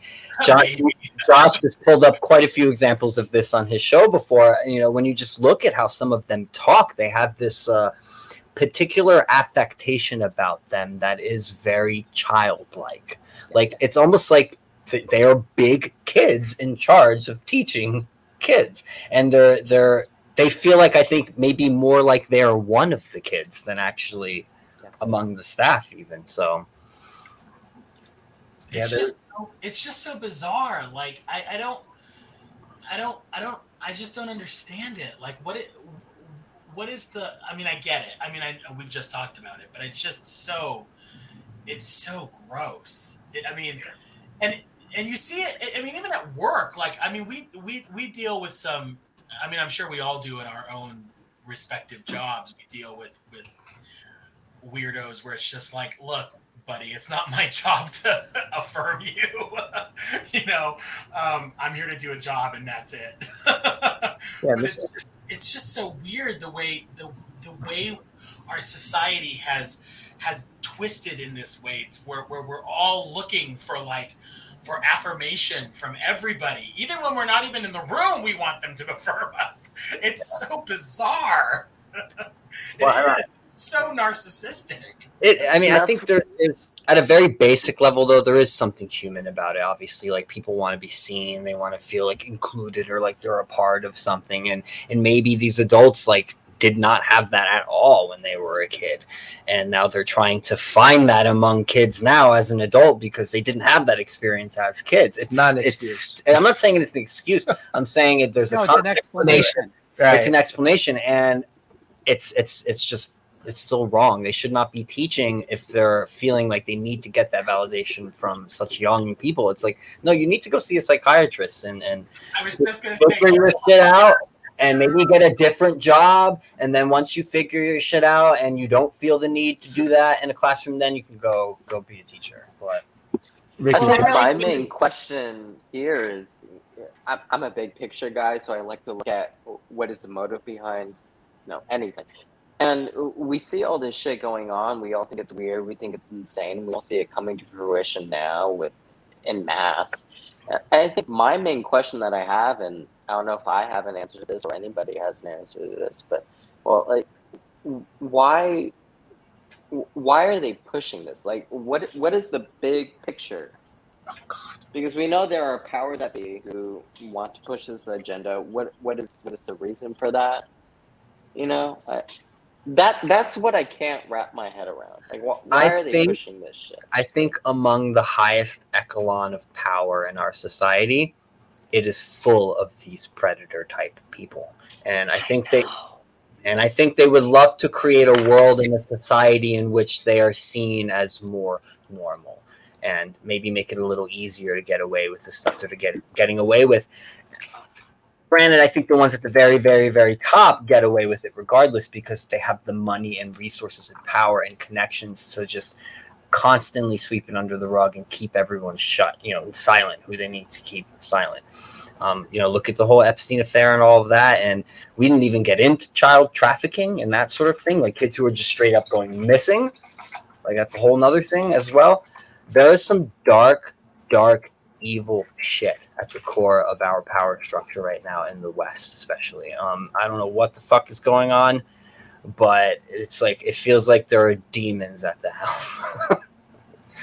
Yeah, I would agree. Do you want to jump in there, Laura? Yeah, I would say when I think about big picture stuff, I usually jump right to like the existential void that everybody experiences. So if we're thinking about like why, besides like the personal, backstories or trauma reasons or whatever, the narcissism or whatever it is of these individuals, I feel like everyone has an existential void that they try to fill with different sort of powers, energies. Like, a lot of it's a spiritual void. I feel like, especially the gender identity stuff, it's like a soul void. So you can fill a lot of void in your life if you don't have enough meaningful relationships or activities or like things to get you out of the house and doing things. That you can fill that with the political and the social power, and like it's a real ego trip to like socially manipulate someone or emotionally manipulate someone, especially in the name of, you know, like diversity, equity, and inclusion type stuff. I was just listening to James Lindsay's podcast about, the New I love Discourses podcast We're all about fans. how SEL, the social emotional learning, the original social emotional learning, is now there's a bait and switch being done for social justice emotional learning. And it's really grim stuff. I was just telling my mom, because she's actually a school counselor. I'm actually thinking about going into education. I don't know why, but I want to like Maybe they need you. Honestly, they probably need you, Laura. They need you, Laura. I know they do. So like the thing is like the original social emotional learning, like I'm totally on board with that. It's just like developmental psych, literally just forming relationships, healthy boundaries and things like that. But the new stuff is very insidious because it's grooming. So, you know, James Lindsay was like, don't try to implement it. It will get warped by these particular individuals that like having the power, like the more subtle power trip of getting to manipulate someone to be like on edge or like keep on guard. Like you always have to keep on your toes because you never want to offend anyone. And then if you do offend someone, you get to be, I mean, if someone else offends someone or hypothetically would be offensive, then you get to step in and be the moral, you know, judge, and savior. Yeah. You get to be the white knight. Yeah. Absolutely. Yes. Hey, folks, I'm sorry to do this. I'll do it really quickly. I got to duck out. I wish I could stay, but I've got some things I got to get. No, it's all good. Thank you for joining. Thank you for having me. Wow. Thanks, I John. learned so much from you just talking. You're an incredible person, and I will check out your podcast. You're awesome. Well, thank you. Thanks. Of course. You know, Do it again. you know what I learned from Josh? I learned that he likes to talk a lot. I like that. I like George. that. I like a person who talks, but when they know what they're talking about, and this motherfucker knows what he's talking about, so I really And have appreciate something that. to say. George, Yeah, you can something to gossip say. about me after I'm gone. Bye, everybody. Thank you. Bye, We Josh. will. Thank you. Love I have to go too, everybody. I apologize if you have to. No, it's okay. We You can dip appreciate out. it. It's Yeah. about. We'll probably go for another 20 minutes. We'll or go so. for a little bit longer, I think, and then we'll wrap it up. I wanted Oh, to it get. was wonderful to meet everybody. Yeah, it was And great let's to do it meet again you. soon. Bye, George. Bye, George. Thanks, bye. Oh, shit. Now I'm the only retard left here. Yes. I don't know what I'm talking about. I do have to take a fat piss. Go Go take ahead, that go fat take a piss. break. So I wanted Go to talk to Laura a bit about, I guess, when you started to enter psychiatric care for what would be considered gender dysphoria, and when you did enter, you know, did you get any pushback at all from anyone? Did anyone say, hey, well, maybe you're not a boy, maybe something else is going on here? Or did every single person just affirm you in that direction that, hey, this is what's going to solve your issue? I really wish that I could say that I got any, but no, I got absolutely nothing. It was and it was really frustrating to me because I was a person, I mean, I'm still a similar person to what I am now, which is like a very like questioning things. I was not all on board with a lot of the queer stuff. I didn't like the trans community. I didn't believe like that I was really a man. But I was just really confused and I was seeking answers. And I thought I had this condition of gender dysphoria. And I thought that transition was the only solution. So I was seeking out therapy in order to like maybe find some other type of care. But I just kind of told my story, very open, very earnest about all my issues, my past, and hoping that they would have some type of wisdom or something that they could tell me. Just kind of that, you know, voice, like seeking help, but they just kind of gave me blank sort of like, you know, affirmational things like, well, you're valid in, you know, how you feel and your experience, and that sounds tough, what you're dealing with, like just really, really generic therapists. Unfortunately, I feel like they were really low quality therapists, and so I didn't end up seeing them. These were multiple different people that I saw for short periods of time because I could tell that they didn't really understand what was going on, even though they were like marketing themselves as like gender and LGBT trans like specialty. Therapists. But it was just another thing that they put on their resume, basically. They didn't really know. It was like a marketing strategy, really. Yeah, and unfortunately, like I was seeking like some serious guidance, and I just didn't receive that. So I kept like shopping around for different therapists, but none of them were quality, and none of them reached me in any sort of way where they're like, yeah, I feel like, you know, maybe you're having like, you know, you're very suicidal, like maybe we should wait on this, or like, you know, maybe this has something to do with the unrequited loves that you've had, like back to back, like for like 3 different gay men, like, you know, Such helpful therapists. Yeah. This is the one thing I think a lot of people don't realize. It's like therapists and medical doctors, much like, you know, a plumber or an electrician or a general contractor, they vary in quality. They vary in experience. They vary in skill, and they vary in intention as well. And some some of them can also be exploitative and predators as well. And they get into a position of, you know, psychiatric care because they can exploit people who some are of them vulnerable. go into the practice solely for that whole thing. Reason. Yeah, like we saw a couple of those transgender surgeons on the Matt Walsh documentary, What Is a Woman, who went into, you know, the field so that they could, you know, affirm. And there was that one lizard one. Yeah, the one lizard one. No, was it the lizard one or was it the other one that had performed bottom surgery on a 16-year-old? I think it was the trans. Yeah, trans surgeon, I think. Yeah. But and but Brent, that's not happening. There aren't surgeries being performed on anyone under 18. It's not happening, Brent. It's not happening. Right? It's not happening. So Laura, do you remember the particular therapist who like approved you for surgeries? And have you ever like confronted them afterward? Did you ever talk to them afterward and say, hey, yeah, that didn't work out what you told me to do? Yeah, so there was 3 individuals involved in the surgery happening besides myself. There was the actual surgeon who I'm actually publishing a letter that I mailed to my surgeon this past spring. I'm publishing it next week. So I'm going to be like kind of releasing that.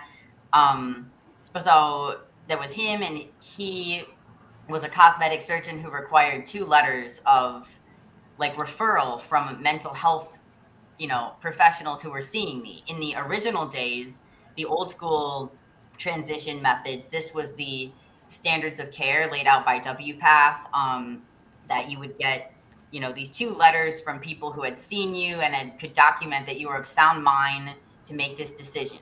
And that didn't happen. Because first of all, I wasn't of sound mind, but then the 2 people who wrote me the letters, one was actually my psychiatrist. I don't think I actually had a therapist at the time that or like a primary therapist. So it was actually a psychiatrist that I only saw a couple times a year, you know, to get like a med refill. And I have a lot of problems with like the psychiatry aspect that's different than the therapist, but she didn't really know me, you know, basically. She didn't know me. She didn't really understand the issue. I just came to her and was like, I'm trans. I have like gender dysphoria. I'm looking to like transition and get these letters. And she was like, sure, like I know some about trans, but I'll look more into it. And then like 1 session later, she was just like, yeah, I think you meet the criteria for gender dysphoria. So basically I like self-diagnosed, and then she's just like, sure.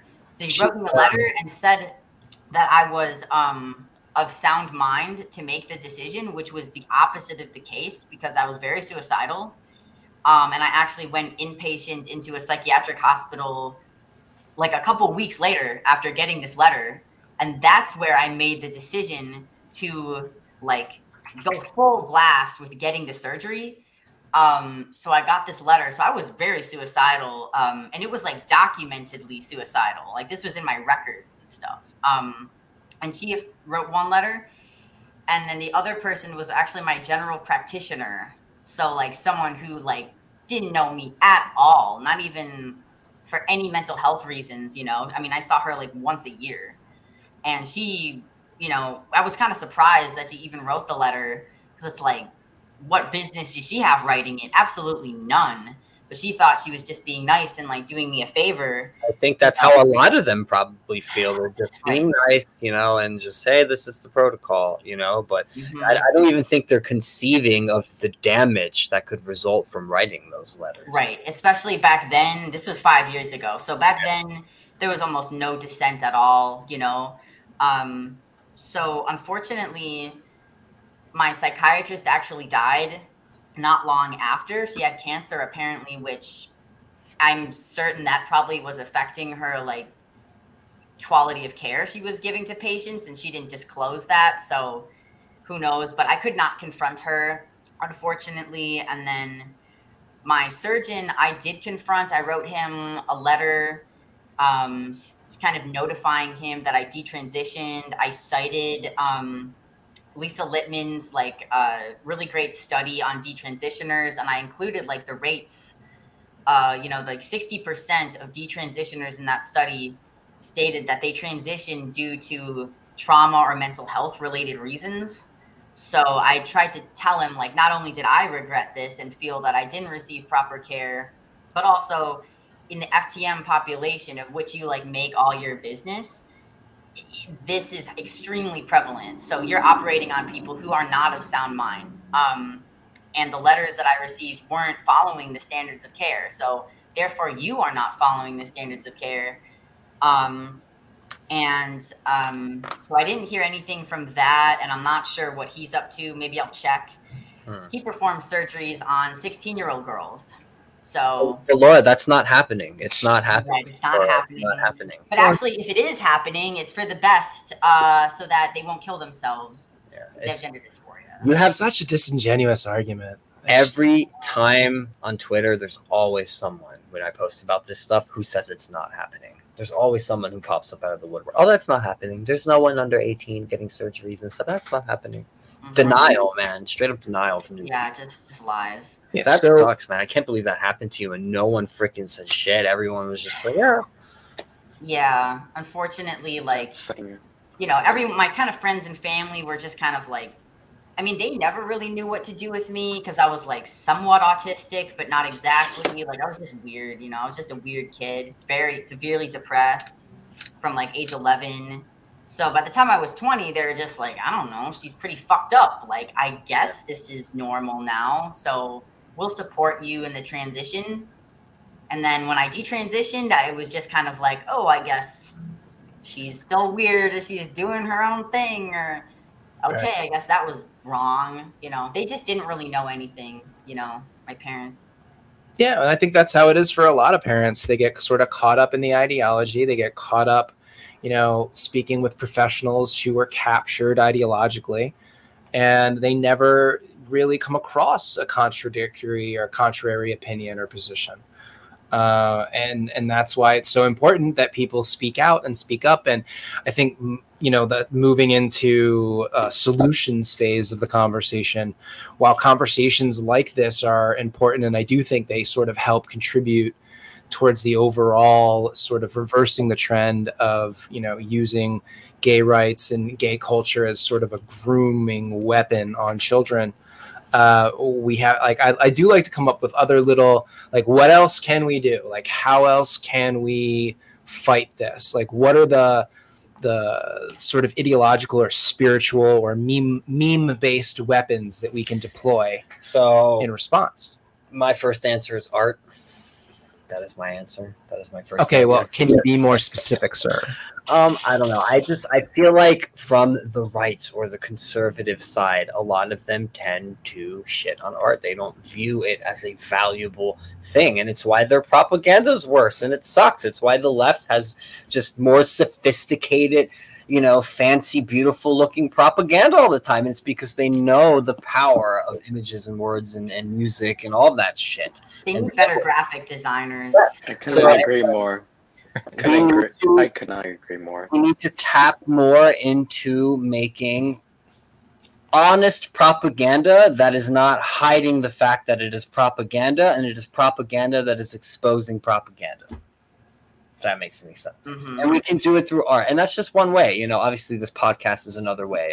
We can do like on the street type things, like you want to do. So you're talking performance art. I'm not talking performance art. I'm a painter. I don't do performances.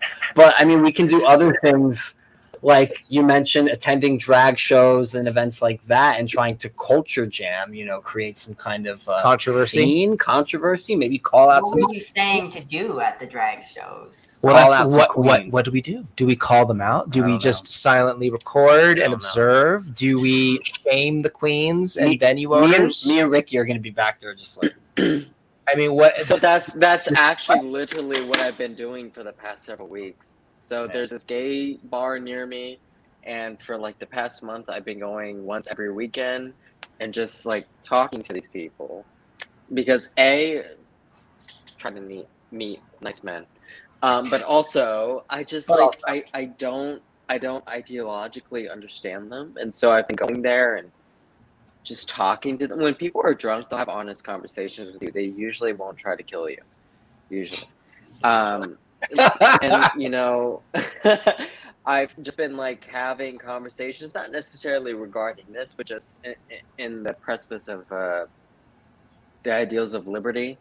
And I've been trying to figure out how we can sell those ideals to people, especially on the other side. And it's really interesting hearing their perspective of why they support things and where they come from. And I genuinely think a lot of people on the lower level, not on the upper level. The upper levels know what they're doing, especially in the positions of politicians. Mm-hmm. Those on the lower level, genuinely, they want to do what they perceive to be as good. Yeah, they mean well. They want to be good people. They do truly mean well. Like a lot of these people, I don't understand them like personally, but they're good people. And no, I think you're right there. No, you're right, Ricky, because this is kind of what Daryl Davis does. He has conversations with, Ku Klux Klan members, and just by having normal conversations with them, he sort of he deprograms them through that method. So I think that is one valid way of doing the deprogramming work. I think over 200 of them he's gotten to hand their robes in, which is crazy when you think about it. That's a lot of people to convince to change the way you look at things. But his story is a great example of like, just through talking and communication, people can change. Like our views can very much shift over time. And I'm not saying like the core things about our personality, like I think those things very much are kind of fixed. So Greg has a comment here. He says we need to be able to clearly show that it's causing harm for kids to be exposed to drag shows first. Otherwise, it's just an opinion. Yeah, I think they don't realize. How can we do that? Yeah. How do you think we can do that, or how do you think we can explain that? First, it takes listening, and that's hard for me because I'm a spitfire and I just want to fight. But what I've learned is you just have to sit and you listen to their perspective, and you don't. The way that you don't fight them is you don't just like counteract them. You ask them questions, and you force them to now logically speak into existence their train of thinking. Yeah. Does that their train of thought? Does that make sense? Yeah. Well, that was what I thought was the most brilliant thing about Matt Walsh's documentary, What is a Woman? And that he named it the question. Because really it's what it comes down to is you got to pose questions to them and just let them speak. And then when they speak, they kind of reveal the logical fallacies. And then I think sometimes when they're actually just talking out loud, it might click for some of them. Like, wait, you're right. That doesn't make any sense. Or these two ideas don't really fit together. I'm holding these two contradictory ideas at the same time. Well, and this is also the insidious nature of grooming, right? So grooming is that you engage in a progressive process where the initial steps are innocuous or banal enough that they can seem normal, they can seem arguable, they can seem justifiable. When it comes to the case of drag shows and children, really it's been reversed. The people that are suggesting that drag shows are appropriate for children should have to make that argument and explain why. Yeah. It's as if the burden has now been placed on people that are critical to be like, oh, you have to show harm. It's like, no. Show benefit. Brent, there's another situation that sounds kind of familiar too. Similar situation, maybe? Yeah, similar to like these policies that happened over the last couple years, policies, maybe, where they just shut everything down and forced everyone to wear a thing on their face, and we don't have to prove any of this shit works. You have to prove that it works, and you have to prove it's a harm. We're gonna just do it. Yeah. Oh, absolutely. We're in it's really fascinating studying the ideology of a cult and how a cult operates, and then comparing it to how our government acted over the past 2.5 years, almost 3 years. And it's the same game plan. They operate exactly the same way. Yeah. It's very culty. Let's get a little tinfoil hat right now. And so one of the things Brent and I are pretty convinced of is that these policies, the virus, the jabby jabs and all that, the whole point of all of it and the way it went down was to slow the population growth, we'll say. Not reduce it a bit, sure. One of many goals. But at least to slow it, right? And we know that there are people at the helm, like Bill Gates, who think there's too many people here, right? What if that is also part of the reason that the powers that be want to push the trans stuff, make as many young people as we can infertile. Well, it's not just the trans stuff, it's the queerification of. In general, yeah. And breaking down the family unit and all that stuff. To combat heteronormativity. Yes. Because the more gay kids, the more trans kids, the more queer kids, the less less families, less kids, less people on the planet. And I don't know, I'm just saying. Seems like a very anti-human. They hate life. They hate the prospect. Well, that's what I was. So in terms of like solutions, this goes to what I'm sort of thinking. Like, this again is a spiritual crisis, right? Of like nihilism. So if you're saying like life, you're anti-life, you're anti-family, marriage, a lot of the like pop culture feminist bullshit today is very much like that in the queer theory. It's very nihilistic, the postmodernism. So I think the solution, at least the personal solution I've found and what seems to make sense, is sort of the postmodernist approach of trying to regain some of that higher meaning, deeper values. That's the word I would say. Back to family, marriage, children, and a safe, healthy development for them that includes boundaries and freedoms. So if we could attempt to cultivate conversations around that, and kind of, that's what I try to encourage people. I try to cut through the political stuff in an argument with them, even though I could probably argue pretty well with them, but I try to cut through and just get right to the existential meaning crisis, because it's like they could all relate to that. Everyone's depressed and anxious. They can all relate to the jadedness and the emptiness. So if you kind of finding your own like deeper values and sort of life itself, it doesn't have to be religious or like traditionalism, religion and conservative. It's values.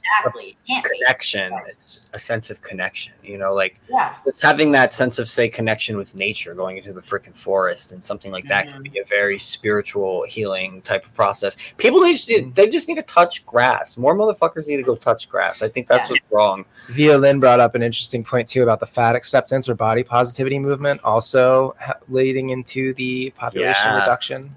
That's an interesting point too. We might have to bring Stars on and talk about that one. It just seems that it just strikes me how all of these different little ideologies and agendas, you start to look at, where they're all pointing, and they're all sort of pointing in the same sort of weird picture. So I describe what happened over the last couple of years now as like a crypto genocide. This is the word that I use now. Because think about it this way, and I was talking to a friend about this the other night, but if you were like an evil, maniacal, eugenicist, psychopathic bastard who just wants to control everything and like thinks there's too many people in the world and we're gross and just hates people and you want to reduce people and just get rid of the undesirables. But you understand historically, contextually, things like, say, the Holocaust and stuff like that has already happened, right? And you understand, well, damn, I can't just like outright round them up anymore and put them in ovens and camps and stuff. Like, I got to do this more subtly, or I'm gonna get arrested or start a world war and end up on Nuremberg trials, whatever. So you find out other ways, more subtle ways. Maybe you concoct something in a laboratory and let it out. Maybe you make some injections and Careful. I'm just saying, and who knows? Maybe that stuff, if it doesn't knock them off, maybe it at least makes it less likely that they'll be able to have kids or something like that. And then, if these side effects start popping up, just blame the virus. Ingenious, right? And then there's the lockdown policies or and all that, like global warming or climate change. Global warming and all that. They blame the rise in heart attacks has been blamed on basically everything you can imagine. It's like, the virus, the lockdowns, the jabs. I don't know. It looks to me, and then you want to throw the trans stuff in there, and then I guess the BOPO stuff as well. It's like, this just feels like a giant, like crypto genocide. Like, they're trying to push as many people to like self-delete as possible. Yeah, and then going back to the James Lindsay New Discourses thing, he was saying, like, because we've had this, these lockdowns, there's been so many developmental problems for the kids, and now they're saying, like, oh, we need social emotional learning. Yeah. And so they're cryptically like getting it in, being like, we need this more than ever. But it's problem reaction solution. Yes, problem reaction solution. Like, you create a problem, and now we need a new way of educating and getting close to your kid to fix all of the fucking up that we just did to your kid by closing everything down and like changing society overnight. All right, well, let's wrap it up here. We wanted to thank all of our people for joining us. Thank you, Ricky. Thank you, Laura. Thanks to Josh and George and Russell for making the time.